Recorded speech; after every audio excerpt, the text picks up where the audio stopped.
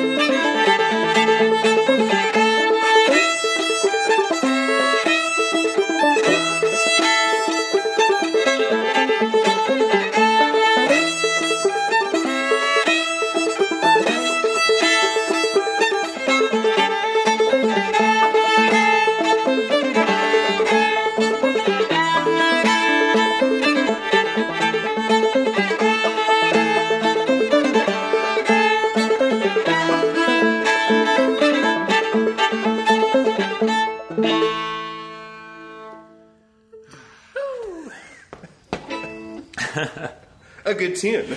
A good tune. Jesse Partridge, welcome back to Get Up in the Cool. Thank you very much. What is that good tune? That tune is called Remember What You Told Me. Where's that? Do you know where it's from? I've never heard it before. So it's a tune. It might be a West Virginia tune. I think the only place where I think it's been really recorded was Jimmy Triplett. Okay, great. Am I remembering that right? Yeah, I think he recorded that tune at one point, and I think probably somebody learned it from him and then taught it to somebody else who taught it to somebody else who taught it to me, because my version isn't quite exactly like the version he recorded. Yeah. So it's an arresting title. I know. Sometimes old-time titles, because, you know, often they don't actually have lyrics, it kind of reminds me of... Are you familiar with the concept of vague booking? Yes. Like, yeah. Totally. It's like, what? What did you tell me? Like... I don't remember. Explain. I think it's a tune that lends itself to confusion when people ask what was the name of that tune, and remember. you say, remember what you told me, and then you get into a whole who's on first dialogue. Yeah. One of my favorite ones of those is the tune None of Your Business. Yes. I think you said you play this tune a lot with Emily. Yes. Yeah. Emily Teach Out. We're in Emily's barn. Yeah. Right now. It's a beautiful place to be playing tunes. And we're in Olympia, which is where you live. Correct. Yeah. You were on 2 years ago. We were in your house during Ole Old Time. Yeah, during the Ole Old Time Festival. And I was really green to the West Coast, Pacific Northwest old time scene. You were very welcoming to me, and that meant a lot. Oh, good. Thank you. Yeah, I'm glad. Yeah, it's a little bit, intimidating to try to... It's like going to kindergarten and be like, will you be my best friend? And asking around. So that was very nice. Had you recently moved to Olympia at that point? To Portland. To the West Coast? I grew up in Oregon, in the Portland area, and then moved to Philly for like 8 years. And that's where I got into old-time music. And then coming back to the West Coast, like 2 years ago, 3 years ago now, coming up on. Oof, wow. And I just didn't know anybody. So yeah. So you knew you wanted to connect with the old time music people here, but like you hadn't been an old time musician when you left Oregon, huh? Yeah, and like feels like the rules are kind of different out here. Maybe you could speak to that sometimes, like. The way that communities are built out here around trad music and old time music. Sometimes it's been a little bit like tricky to navigate. Yeah. Did you feel like it was easier to just kind of get yourself into the scene in Philly? Yeah, because there was like so many open jams. Yeah. Like every week, and there were all of these festivals that are very egalitarian. Yeah. Where the only boundaries are perceived social boundaries, but everyone's camping in the same area. There's no artist tent. Right. And and it's been a little bit trickier to navigate out here, even though people are lovely out here. Like yourself, and are very hospitable and welcoming. But sometimes it's been a little bit tricky to figure out how to access. Yeah. Yeah, even for a gregarious person like me. Maybe you could speak to that, because like you are a community builder here in Olympia. Yeah. And you've seen it through different phases of accessibility. I definitely see what you're saying. I mean, I don't know. I can't speak to other towns and cities in the Pacific Northwest, but I definitely feel like what you're saying holds true in Olympia. Like that, there aren't so many. At least at this point, there aren't a whole lot of like scheduled jams that just anybody can show up to in the old time scene, at least. Yeah. And I feel like it's maybe not how it used to be. I feel like there was a time in Olympia when there were like regularly scheduled events that anybody who just kind of wanted to try playing old time music could come and meet a bunch of people and make some friends and play some tunes and no pressure. And nowadays, there's tons of people playing old time music in Olympia. Like it's a real good scene for old time music, but you kind of already have to know the people, and people just kind of schedule events and hang out together, especially during the pandemic, of course. But I think even in non-pandemic times, it's less of a thing that you can just kind of get your foot in the door. I think it's maybe not quite so much that way. Like I play a lot of Irish music, and it's really easy. Like if anybody wants to just show up, like there's 2 Irish sessions a week, and they happen in public places, and that's anyone amazing. can just that's great. Show up and play Irish tunes. I think you can find them online somewhere if you search. But the old time scene in Olympia isn't quite so much that way, and I think it's a problem. And I really want to change it. I mean, I really want to, or at least encourage it to change.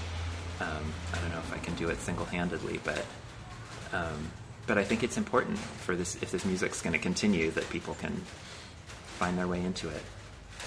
Yeah, it seems something I've perceived in the on the West Coast is that maybe specifically Pacific Northwest, I don't know that many people out here who just like very specifically are old time musicians. I know a lot of people like yourself who play a lot of different genres, and maybe if there isn't like an open jam of one genre in the week, it's not necessarily a problem because you can just go play Irish music or go play Quebecois music or whatever. Totally.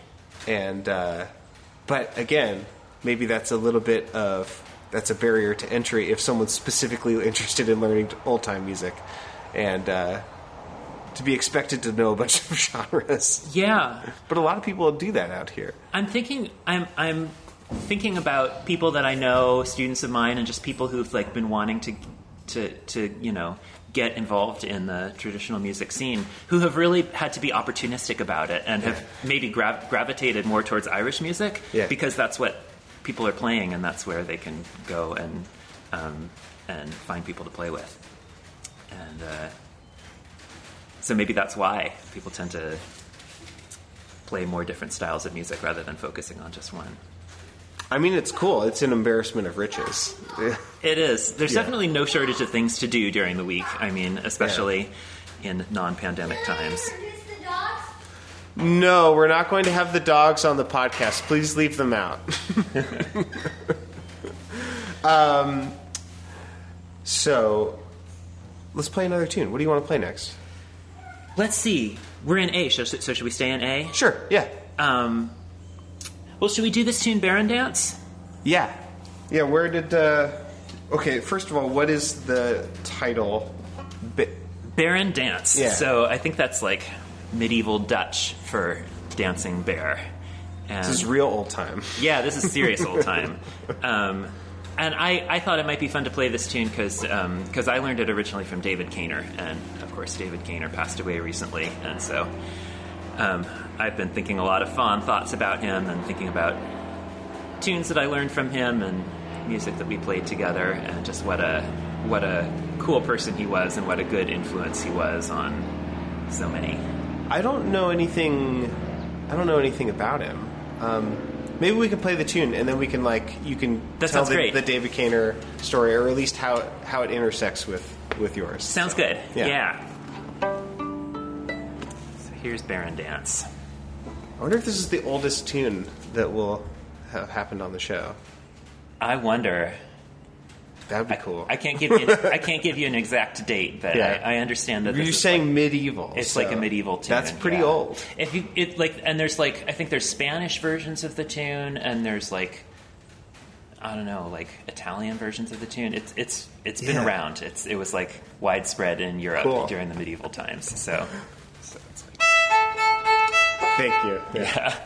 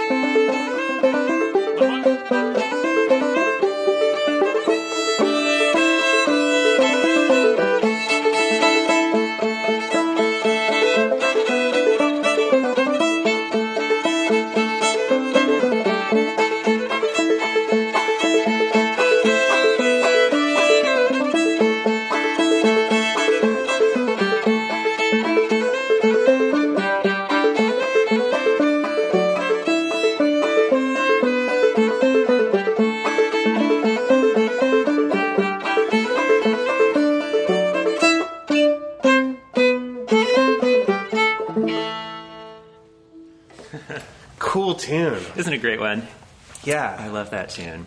Not to be reductive, but it has some like Pirates of the Caribbean movie vibes to it. Maybe so. They're very satisfying. Yeah. To play, yeah. Yeah, definitely.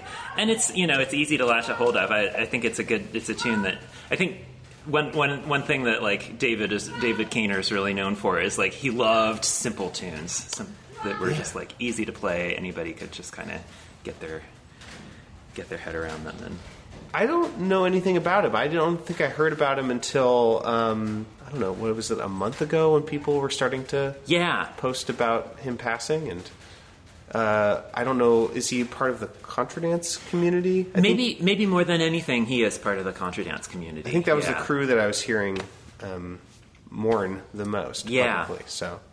Yeah, well, David Kaner was just a fantastic force for good in the world. He was one of the only people I knew who could really play the fiddle and call a dance at the same time in like a super effective way. Like he really knew how to do it, and he would often like make up his dances as he went, which for a contra dance is really difficult because the dance has to progress. Like you have to move from one set of couples to the next set of couples, and you have to make sure that you don't just go back and forth. So, it sounds like he had a very powerful brain. Yeah. And he was that's hard. I think it was just that he was so deeply in it. Like he was like he'd spent his whole life immersed in contradance, dancing and calling and music. And yeah, you would have to have a lot kind of committed to muscle memory to be able to keep that many plates spinning at the same time. He was making up contra dances while fiddling as well. I think it's not exaggerating to say that he has done that. Yeah, that's wild. And yes, for those who are unfamiliar with like contra dancing, so a lot of the square dancing I've been to, it's like pretty casual, and it's like groups of normally 8 people, and it doesn't have to exactly line up with the music, and it's okay if someone messes up, and it only messes up 8 people, and they laugh it off. Contra dancing is like kind of intense. A little bit more high pressure. Yeah, because there's like huge lines of people, and if one person is like drunkenly stumbling around, then it like messes up like 100 people. It's maybe a little bit more of a cooperative experience. Yeah. And it actually lines up the music. Yeah, the moves of the dance are tied to the phrasing of the music. So like you have to do a series of moves that's exactly the length of a fiddle tune. Yeah. And then when the tune repeats, the dance repeats. So all that is to say, that's an impressive feat. Yes. Yeah, well, and only one of the things that made David Kaner a really amazing person. I mean, I think that one of the main reason why people are really thinking about him a lot in the days since he's passed away is just that he was such a community organizer and such a friendly, welcoming person, and he did so much to just make people feel, to just create situations where people could feel great about being involved in music and dancing. And where was he? So he lived in Massachusetts for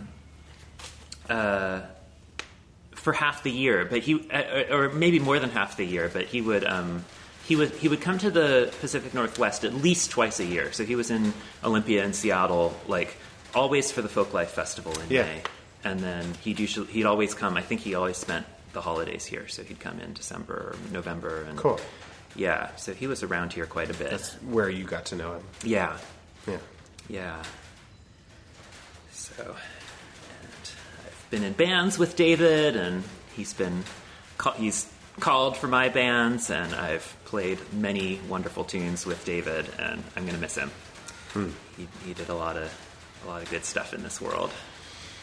Yeah, he sounds really important. Yeah, for sure. To the community, but also just sort of in the specific things that he was transmitting, but also it sounds like he was transmitting those things in a very lovely way. Definitely. You don't always get both from people. Yeah. Sometimes the transmission comes at a cost. And sometimes it's the loveliest people, and, maybe the thing that they have to offer art-wise is, like, not the point of the interaction. Maybe so. Yeah. Maybe so. Which is great. And, yeah, it takes all sorts of people in a community, but it's really special when you find people that can be very nice and welcoming and impressive at the same time. It's like, wow. Totally. You didn't have to do that. Yeah. Be all those things. Maybe sometimes if you want something from somebody in terms of, like, music or culture, like, you have to go and get it from them. Yeah. And then maybe endure a little bit of something. Yeah. Yeah. Which is fine. It's like, I think, we're not like necessarily entitled to everyone being a peach in every way. Totally. Yeah. But just makes you all the more grateful for the David Kayners of the world. Yeah. Yeah. Yeah. The world needs people like that, for sure. What else should we play today? What else is on the menu? Well, should we move on to another tune? Let's. You're still in A. Yeah, I'm willing to move around. Well, just for you, Jesse. Well, fast tuner. Let's do our other A tune. So this will be Sweet Nell. Yeah, good. And I learned this tune from my friend Callie Jan, and I think of Callie every time I play it. So if you're listening, Callie, thanks for teaching me this tune. Thanks, Callie.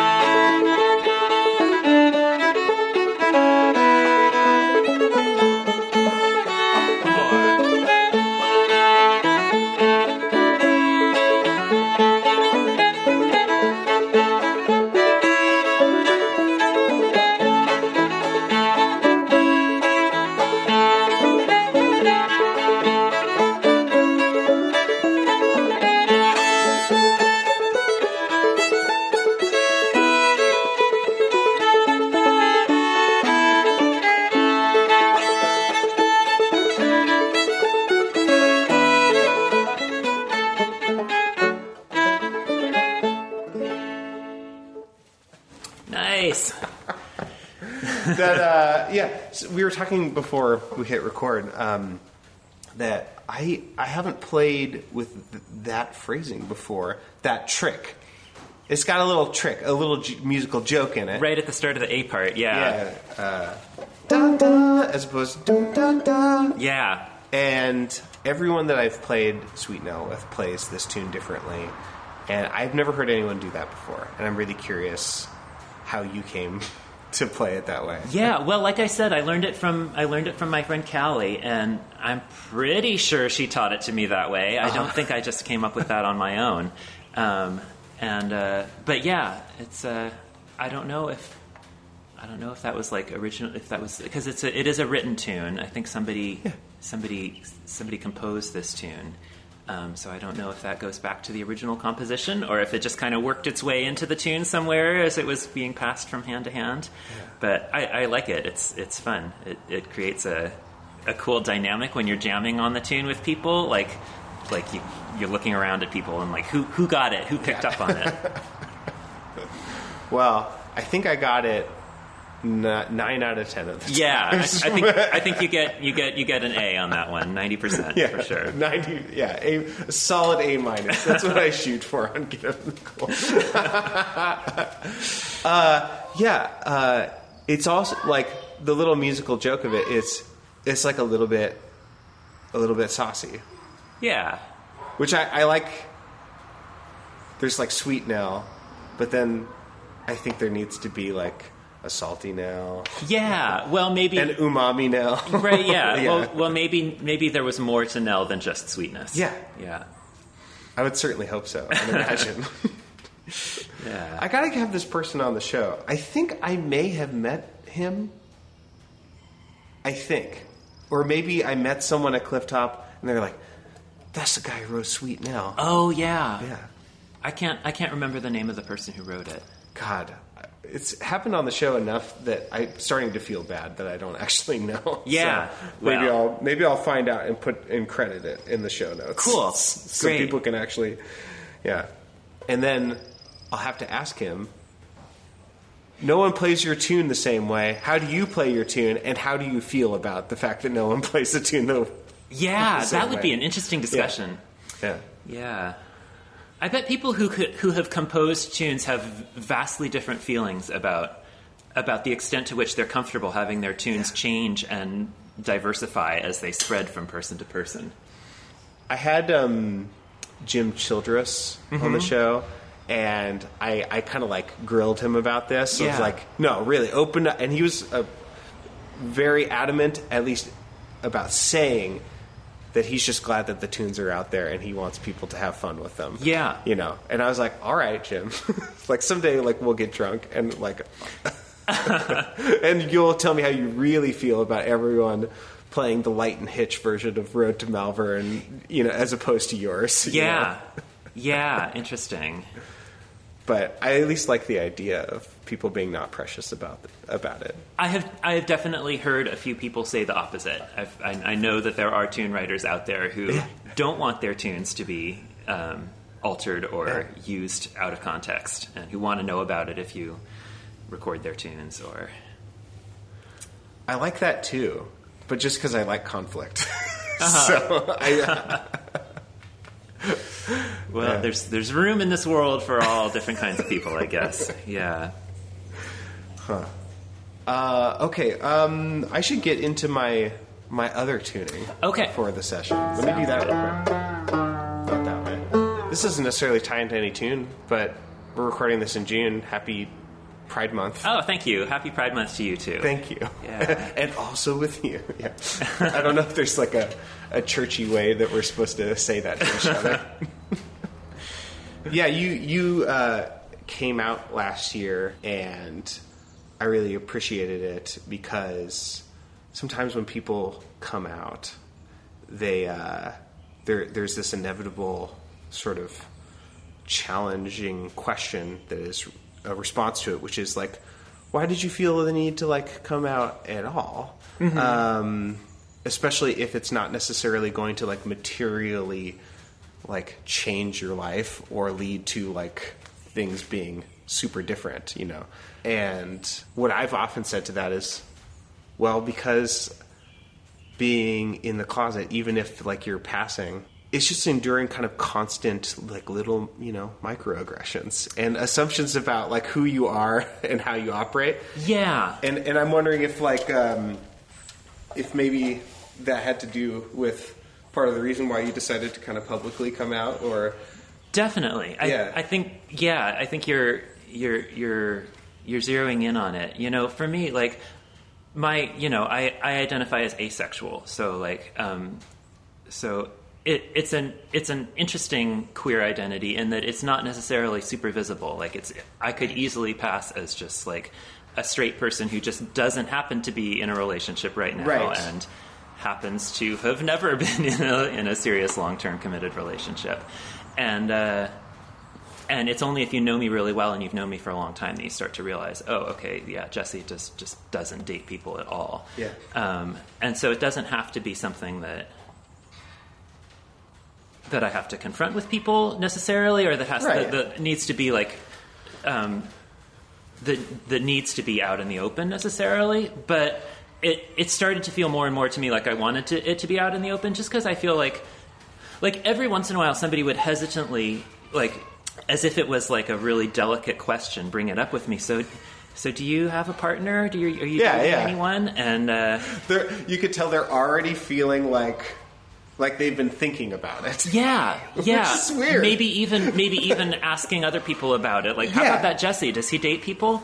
I think it's time that I knew about what was going on. Yeah, exactly. So I just want it to be, less of a thing that feels like a delicate conversation. I want it to be something that people can freely ask me about and have a conversation with me about, and I definitely would rather that it was being talked about openly rather than people being like whispering to one another, like, how about that Jesse Partridge? Anybody know about him? I feel like, especially as a teacher and as someone who works with kids, like it's really important to me that be just kind of on the table and everybody know about it. Isn't it strange the way that normativity of any kind of works? For some reason, like people are constantly assuming sexuality and like projecting it onto everyone, and if someone isn't acting in the way that fits within their normative idea, they get nervous. I would imagine that asexuality is no different ultimately. Maybe so. I definitely think that, teachers and people who work with kids, that's one situation where like a lot of people who think of themselves as really open-minded people who, are live and let live, maybe would start to discover that they have some hidden concerns about people's sexuality and people's gender identity and things like that. That it's like, has there ever been a queer president? Like that's another situation where like who is qualified to be president of the United States? And I think who is qualified to work with kids is another situation where there's a higher standard of normativity that's required. Yes. Yeah. Yeah. And you don't necessarily think about it every day, but then all of a sudden when there's someone trying to be the Democratic nominee and they're a Jew, and then all of a sudden it's like, well, something doesn't fit about him. He doesn't seem presidential. Is it because he's Jewish? Is it because he's not, like on the surface appearing to be a Protestant, Yeah. It's those little things. Well, happy Pride Month, and may it be another time when we can take some more steps forward to having this be a world that's welcoming and inclusive to everybody. Yeah. Thanks for coming out and making asexuality more visible, especially when it is sort of like maybe there's an inherent invisibility to it, and maybe it deserves naming in a way that maybe other orientations would name themselves or imply themselves. Yeah, I've had to think carefully about whether, is it even fair for me to claim a queer identity as an asexual person? I mean, I definitely feel like I've come to the conclusion that yes, it is. But it is so invisible, It's like, it's not something that, like, it's not like I'm out dating other men or doing something else like super visible that that has to be out of the closet, you know.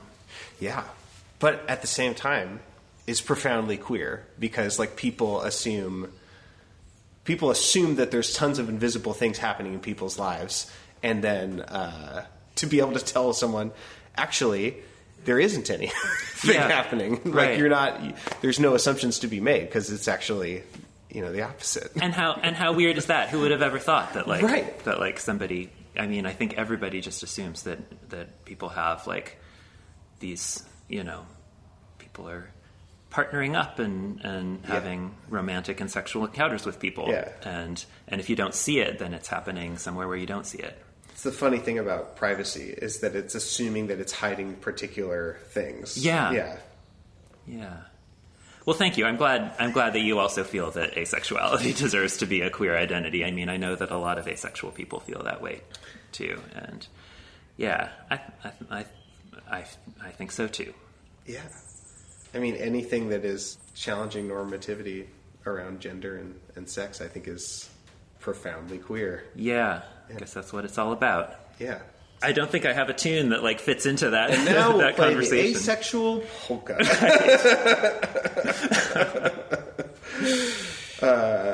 Well, what should we play next? Well, let's play the Talon Court next because I was thinking this might that sort of ties into what we were talking about because I was just as a teacher, this is a tune that I taught my orchestra class, and I always relish the opportunity to teach fiddle tunes to my middle school orchestra class at the Waldorf School. So.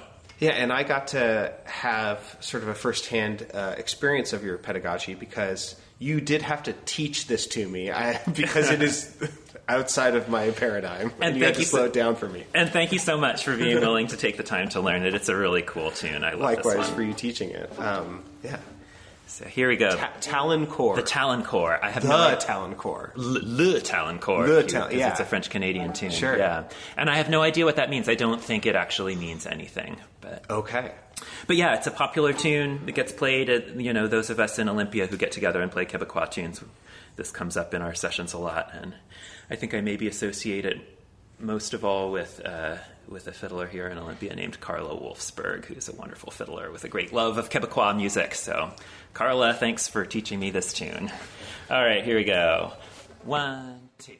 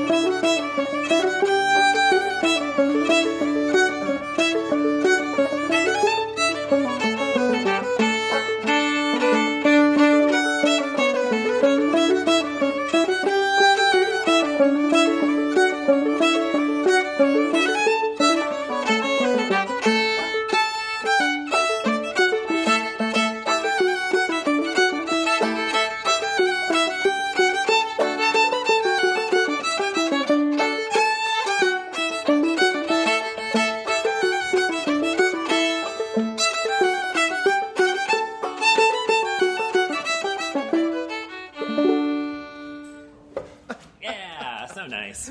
I made it. I made it through. Well done. Jesse, thanks for coming back to be on the show again. So fun. Always great to play tunes with you, Cameron. Yeah. I'm looking forward to, hopefully this summer, getting to play some tunes off record. We will do... Well, they'll be on record because it'll be at Vashon. Yeah, definitely there'll be that. Yeah. We got to record some tunes together at Vashon, the third volume, last fall. Because normally it happens in the summer, right? Yeah. But they were pushing it back because they're like, can we make it happen? It was originally scheduled for the summer, Yeah. and then yeah, it got delayed just because of COVID. But we did make it happen. It was really good to do it. Yeah. People should go get that album because it's really good. And they should get this coming one when it comes out. Yeah, and I think those are on Bandcamp. Yeah. So if you search like the Vashon sessions. Yeah, I'll put little links in the show notes. Perfect. But also, you teach violin and fiddle, multiple genres in Olympia. Yes. Yeah. And sometimes you have openings. It's completely true, yeah. So people should know that. So anybody who wants to learn how to play any of these fiddling styles, Yeah. I would be happy to help you out with it. Good. Cool. What should we do for the last one? Okay, let's finish off with a sweet one. This will be Crossing the Little Doe River. Crossing the Little Doe River. Yeah, and I'm always surprised at how few people know this tune. But it's around here in Olympia, it's a really popular tune because I think it mostly has to do with Randy Leach, maybe Ray and Randy both, and I've played it a lot with my friend Jay Finkelstein, and there's a great love for this tune around the old time scene in this area. So maybe this will be an opportunity for some more people to hear it and for it to get out a little bit more. I've never heard. I always love when there's a tune that I've never heard of, and it's like, oh yeah, this tune's a big deal. Everybody should know this tune. Everyone knows this tune. I always feel this sort of pressure to like, how come I don't know that tune? I better learn that tune right away. Yeah, it's Washington State old time canon. You gotta learn it.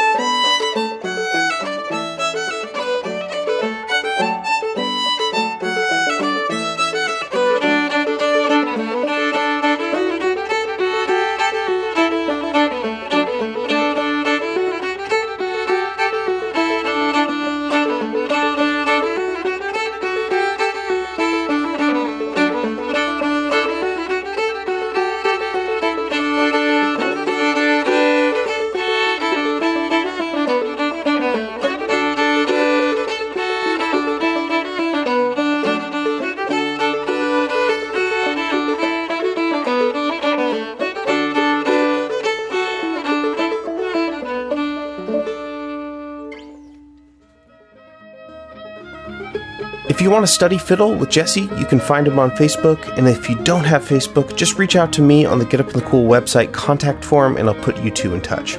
And go download the Vashon Sessions. They're free albums, and if you feel like giving something in exchange for them, consider donating to Real Rent Duwamish, an organization that calls on people who live and work in Seattle to make rent payments to the Duwamish tribe, the original inhabitants of Vashon and Seattle, who haven't been justly compensated for their land, resources, and livelihoods. Visit realrentduwamish.org to donate and find out more. You can support Get Up in the Cool by sharing the show with a friend or sharing and liking the video posts on Facebook, Instagram, Reddit, and YouTube. And if you're able, please help fund this podcast by signing up at patreon.com/getupinthecool. You can order a mask, t-shirt, bag, sticker, or phone case at Get Up in the Cool's merch store. Visit pitchforkbanjo.com for my instructional clawhammer banjo series, or to schedule a lesson with me. Check out my other podcast, Think Outside the Box Set, available in all the same places as Get Up in the Cool. And again, everything I just mentioned is linked in the show notes for this episode in your podcast app. That's all for now, friends. Thanks for listening. Come back same time next week to Get Up in the Cool.